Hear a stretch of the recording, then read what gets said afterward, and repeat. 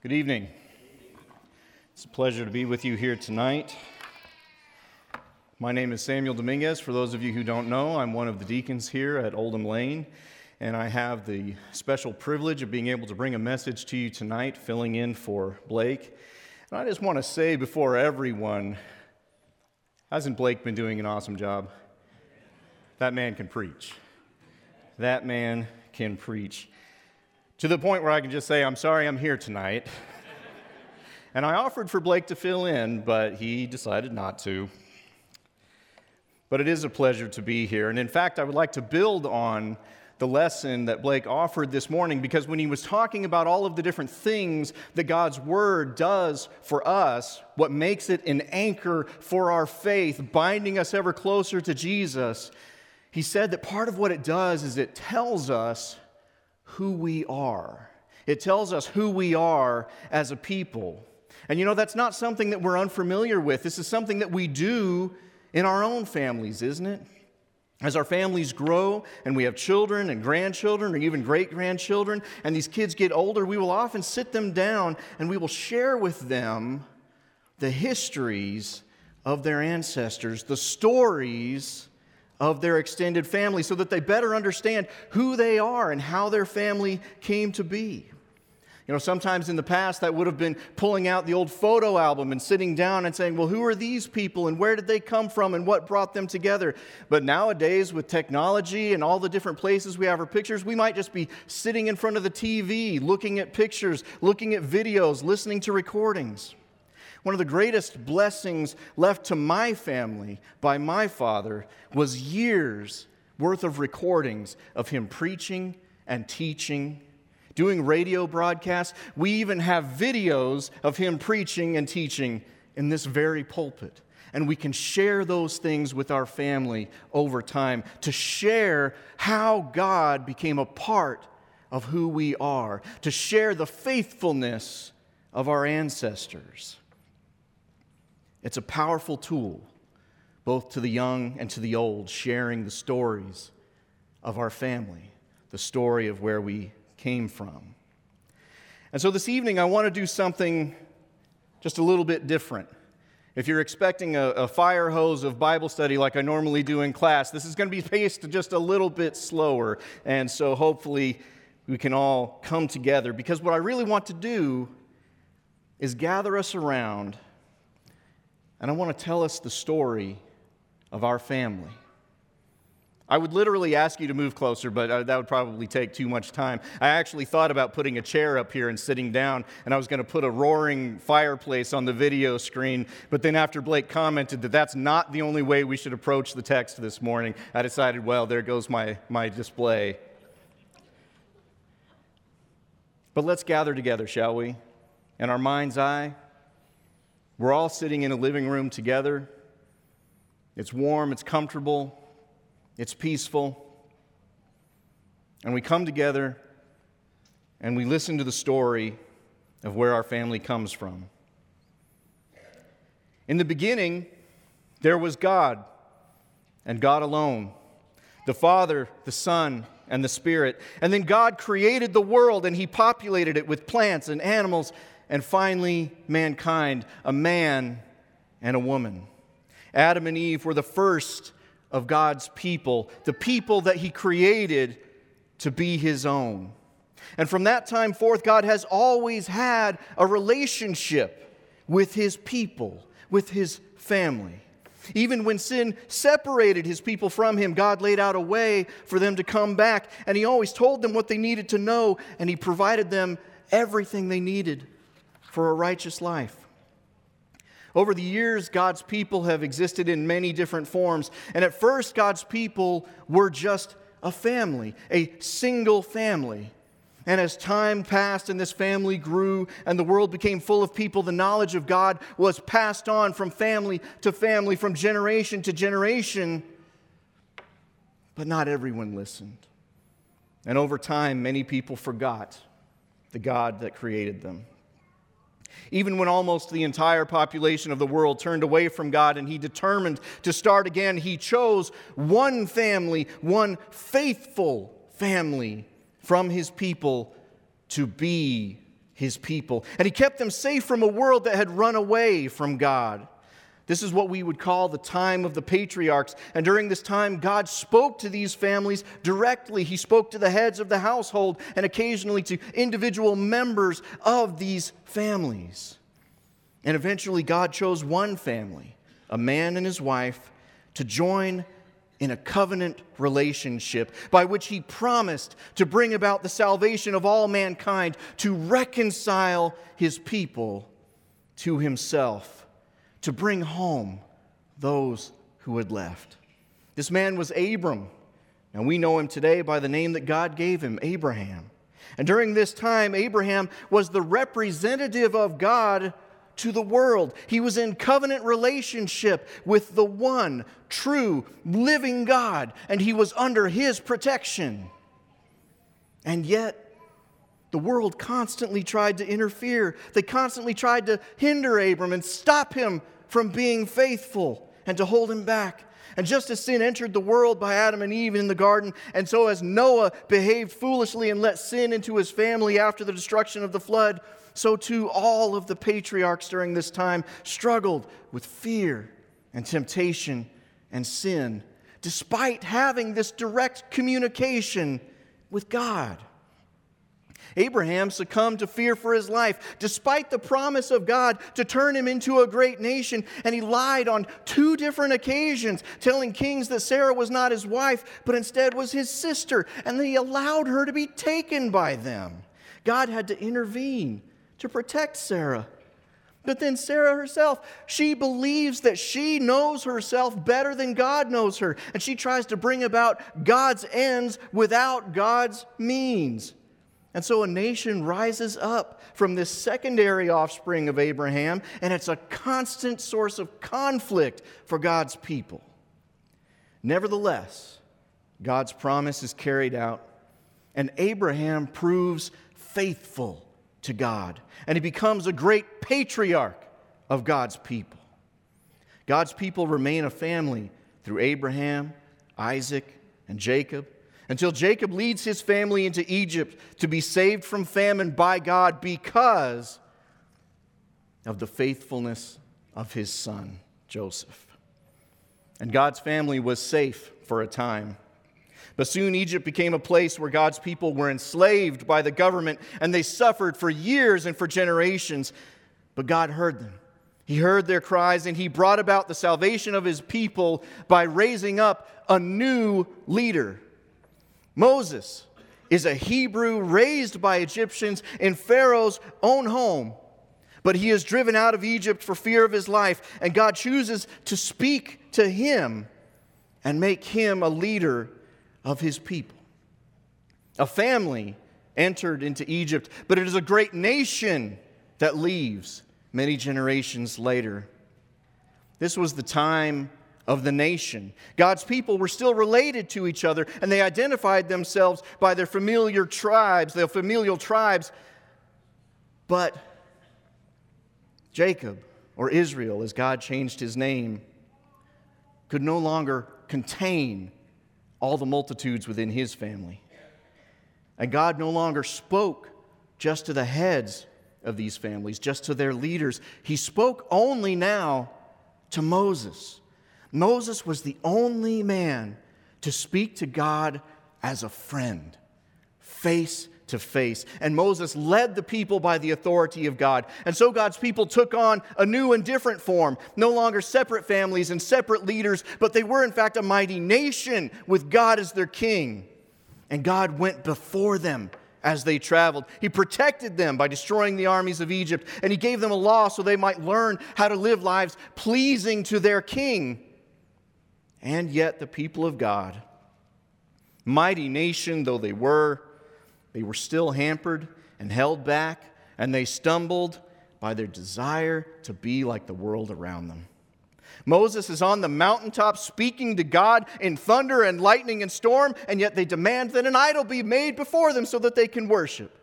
They are taken to the very borders of the land of promise, and they turned away in fear. The people who saw the mightiest army in the world drowned in the waters of the Red Sea are afraid to clear out the inhabitants of the land that has been promised to them. And so a generation dies in the wilderness. And even Moses himself lets anger and frustration lead him to make a mistake, to not give honor to God. And so he is only able to see the promised land from afar. But the faithfulness of Moses is rewarded, and he is able to rest from his labors. And indeed, God raises up a new leader in Joshua who has been a faithful servant with Moses, and he gives the land to his people. The nations of the world soon learn that even though they claim to have gods on their side, it is only the nation of Israel that has the one true God and who are his people. And yet, despite being a mighty nation with the true and living God as their king, the people turn away from him. They're tempted to be like the nations around them, and they forget who they are. They run away from the home that God has made for them. The people of God fall into this cycle of faithfulness, forgetfulness, sin, and despair. Over and over, God must raise up men and women to lead them, to bring them back home. And it doesn't stick. It just doesn't stick. And so God's people are different again. No longer does God communicate directly with their leader. He instead raises up prophets, faithful men who will bring his words to his people. And despite all that God has done, the people still reject him again. They no longer want God as their king. No, they demand a lesser king. A king like them, a king who's just a man. But God gives them what they want, but not without the warning of what a lesser king will do to them. And there are priests and high priests who lead worship and make sacrifice to atone for the people. And yet even the prophets and the priests succumb to the temptations of the world. Evil kings are able to make the prophets of God run in fear. Priests are greedy and corrupt the worship of God. And eventually the great nation of God's people is broken in two, and then they're taken away into slavery again. And though God continues to raise up prophets and leaders and continues to fulfill his promises to them, he never again raises them up to be a mighty nation. He brings them out of captivity, a remnant of what they were, a remnant kept for God and his promise. And so they live under the authority of foreign nations and pagan rulers, exiles, waiting on the promises of God. And then a man was born of a virgin and killed for the sins of the world. A man who was in every way a man, and yet he was also God, the Son of God, sent to redeem his people by being the final sacrifice. For so many years, the sacrificial lambs have been slaughtered by the high priest, and yet the lamb was never enough, and the priest had to stand at the ready to sacrifice for the people again and again and again until Jesus, the Christ, became that sacrificial lamb. The sacrificial lamb who rose up again off of the altar. And because he was that sacrifice who rose up, he could be the great high priest who sat down because the work was done. There was no longer any sacrifice for sin. And God's people were invited to partake in this death and in this resurrection, to be reconciled to their God despite being his enemies. And God's people took on a new form. Those who were being baptized were added to the assembly of his people. They were added to his church. They were added to his body to become heirs of the kingdom of God. The people of God were a family again, but not a family held together by the weak bonds of the flesh, but one held together by the blood of Jesus Christ. God's people are now in the time of the church. And the church, the body of Christ, is a magnificent thing. A magnificent thing. It brings with it all of the advantages of the previous forms of God's people without any of the disadvantages. The church is a family with leadership in the home and faith that can be taught from generation to generation. The church is also a mighty nation with God as its king, and yet this mighty nation is not confined by borders, and it can't be conquered by foreign enemies. The generations of the church cannot be broken by barrenness or death, nor can it be fractured by greed or by favoritism. There's no need for conflict between brothers. There's no birthrights to be stolen. Each of us is an heir to God's kingdom. And Christ is unashamed to call them his brethren. But that doesn't mean that the world stopped trying to interfere. By no means. In fact, the church from the moment of its inception became the target of those who remained the enemies of God. But when we look at these attempts to hinder and to stop the body of Christ, we see only the power of God at work. Consider what they did. The long-awaited Messiah, Jesus the Anointed One, is put to death. But it only fulfilled God's plan. There's an attempt to cover up the resurrection, but the news spreads fast and far. And there is an attempt to silence all of those who would spread this good news, but the church continues to grow by leaps and bounds. What can the world do to hinder the church? Nothing. Absolutely nothing. What if they throw us in jail? Well, Peter and John were thrown in jail and they were threatened to be silent. They were told, "You dare not speak the name of Jesus." But did they give in? Of course not. And what has the church been doing? Did they scatter in fear because these apostles were put in jail? No. They gathered together and prayed. The world can take our belongings. They can take all of our worldly possessions. Many Jews that converted to Christ were removed from the temple and were rejected by their families. And yet these people who were left with nothing, in fact, have everything in Christ.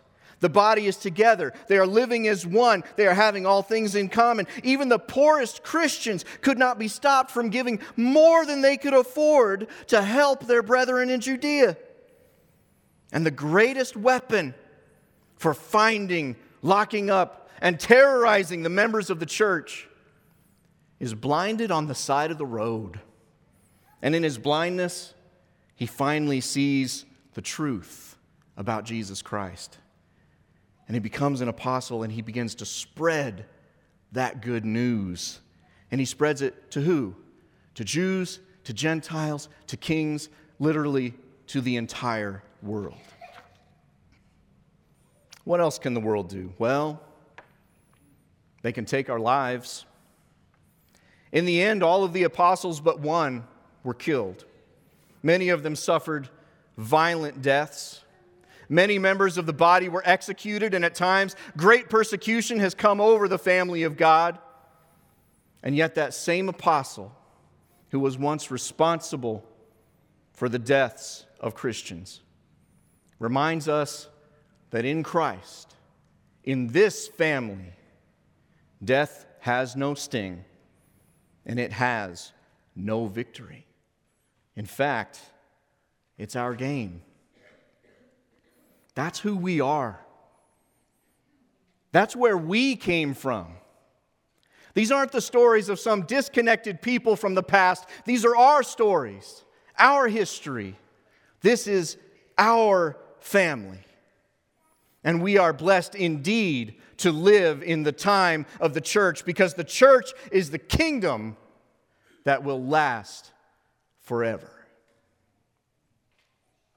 Now, I know what you're thinking. You're thinking, Sam, that's not how the church seems to me. You're thinking, Sam, I've been in congregations that have been stopped. Sam, I have seen the work of the church stopped dead in its tracks by the world. Sam, that's not even how I see this very congregation. And you might be thinking to yourself, that's not how I see myself. You might be thinking, Sam, I am afraid.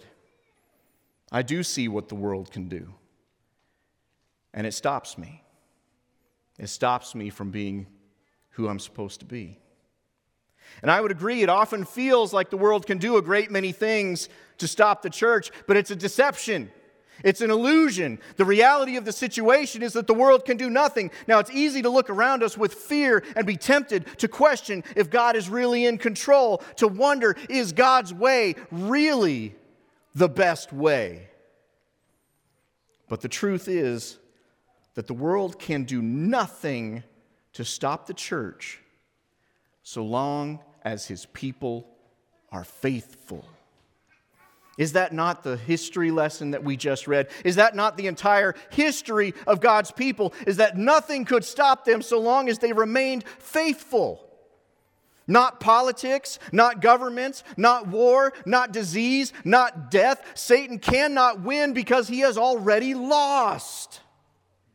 All he can do, literally all he can do, is make us look around the world and be afraid. But we have nothing to fear. Hear the word of the Lord. Hebrews, starting in chapter 3. Take care, brothers and sisters, that there will not be in any one of you an evil, unbelieving heart that falls away from the living God. But encourage one another every day, as long as it is still called today, so that none of you will be hardened by the deceitfulness of sin. For we have become partakers of Christ if we keep the beginning of our commitment firm until the end. While it is said, today, if you hear His voice, do not harden your hearts as when they provoked me. For who provoked him when they had heard? Indeed, did not all those who came out of Egypt led by Moses? And with whom was he angry for 40 years? Was it not with those who sinned, whose dead bodies fell in the wilderness? And to whom did he swear that they would not enter his rest, but to those who were disobedient? And so we see that they were not able to enter because of unbelief. Therefore, we must fear if, while a promise remains of entering his rest, any one of you may seem to have come short of it. For indeed, we have had good news preached to us, just as they also did. But the word they heard did not benefit them, because they were not united with those who listened with faith. For we who have believed, enter that rest. Just as he has said, as I swore in my anger, they certainly shall not enter my rest, although his works were finished from the foundation of the world. For he has said somewhere concerning the seventh day, and God rested on the seventh day from all his works. And again in this passage, they certainly shall not enter my rest.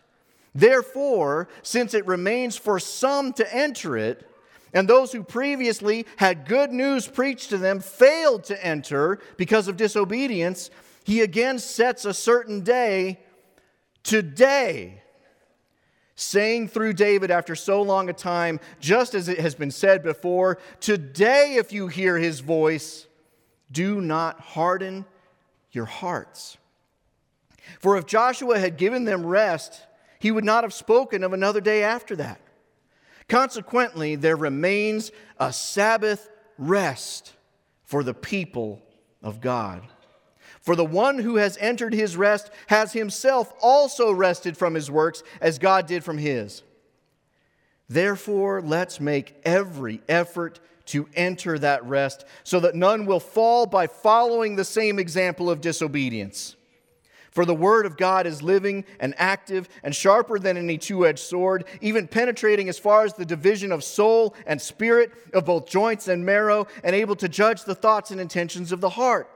And there is no creature hidden from his sight, but all things are open and laid bare to the eyes of him to whom we must answer.